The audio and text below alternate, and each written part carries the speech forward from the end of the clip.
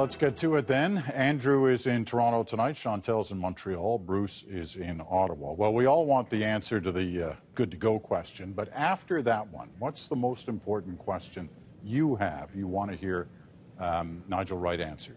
Andrew. Why? Shall I go on? Sure. Why were all these people, first of all, involved in this elaborate plot, whatever you want to call it, to try and make Mike Duffy, of all people, happy? And why, in particular, Nigel Wright? That's part of the puzzle, and I'll give my standard disclaimer here. I know Nigel Wright personally.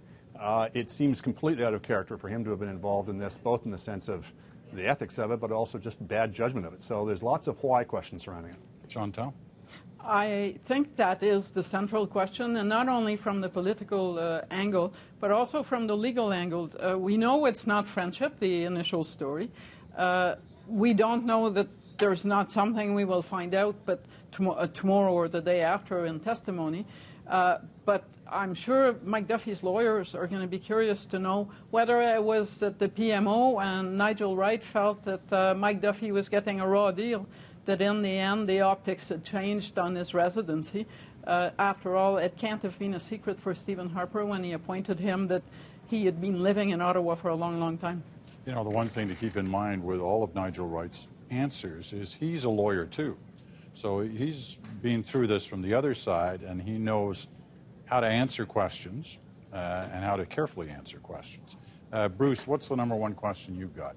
Well, you mentioned, Peter, that Mr. Wright is a lawyer, he's a seasoned businessman, and I'm really interested, I have been for a long time, in this whole question of a Deloitte audit that was submitted to the Senate that contained a version of events which then was changed. The RCMP, I gather, said that it was changed at the request of the PMO and furnished some documents that showed that Mr. Wright thought it was important to make these changes in order to keep, I think the quote was, to keep Mr. Duffy from going squirrely on weekend talk shows.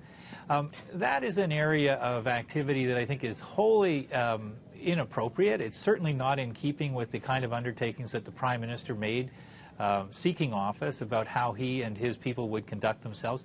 And I hope we hear a little bit more about that. We're all assuming that Stephen Harper's name is going to come up a fair amount throughout this, especially when the defense starts questioning Nigel Wright. Stephen Harper's own answers on various questions here, in some cases, have changed over time. And the most obvious example is, was he fired or did he resign?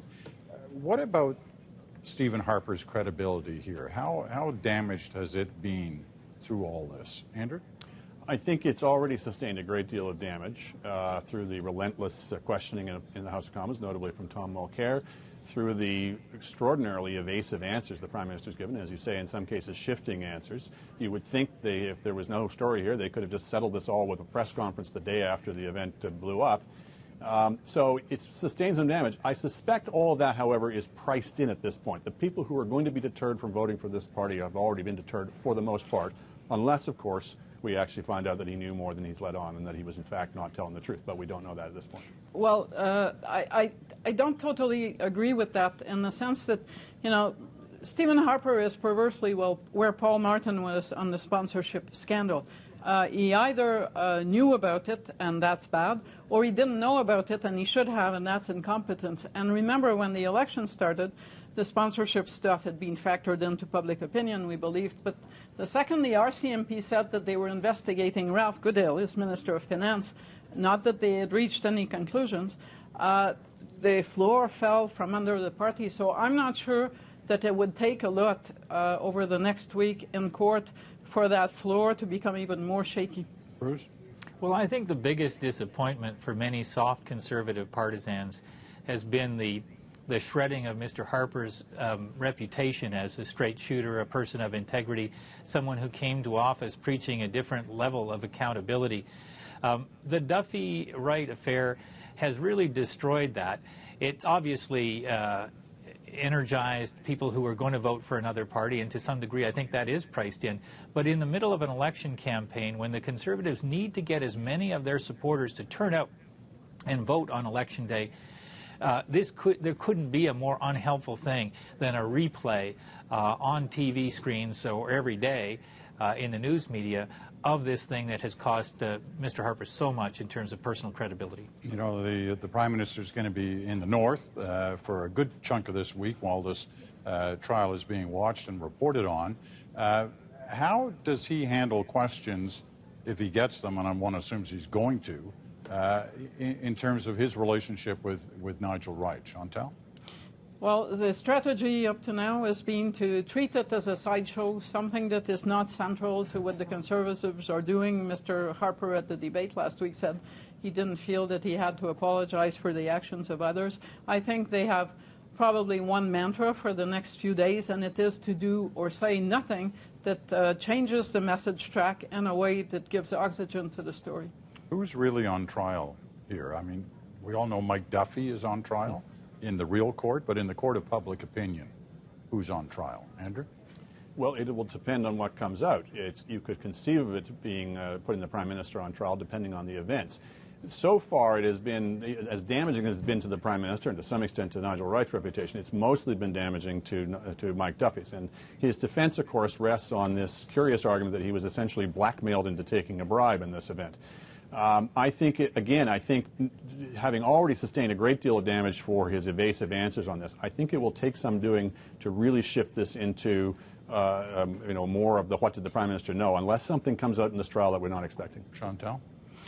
But it has turned, and in the court of public opinion, I think Stephen Harper, up to a point, is on trial in the sense that it has embarrassed his own supporters. It has turned a proud vote for the Conservatives into a discreet vote, and sometimes a bit of a shameful one in the case of some. It's hard for a Conservative supporter on a week like this to go around saying, look at how great my guy is. And that's a toll on the Prime Minister, not on Mike Duffy, about whom I think most Canadians have an opinion now. All right. Bruce, you got the last word. Well, the stakes are high for all three people, but they're highest for the Prime Minister, given the situation that he's in. Certainly that the two statements by Mr. Wright and Mr. Harper cannot really be reconciled, except through, the political kind of way in which people try to reconcile irreconcilable statements. So people will come away either with a view that Mr. Wright was lying when he said that he told the Prime Minister that he had, what he was intending to do for Mr. Duffy, or that the PM was lying when he said that he never heard of such a thing or really didn't feel that he had been informed by Mr. Wright. Hopefully we'll get some evidence that's compelling in terms of a sense of the honest facts of the matter. With such a build-up, and there clearly has been a build-up, the expectations in a way are high for this. Do any of you expect major change as a result of what we're going to hear in the next, what could be upwards of a week? Andrew? I don't, to be frank with you. I think if there was going to be a smoking gun, I think we would have known about it in some way already. I don't think, obviously I think Nigel Wright's going to tell the truth in the stand, but I don't think it's going to be the kind that would be as incriminating as people might like from a news standpoint. I think we'll probably remain somewhat as in the dark as we are now. Chantal?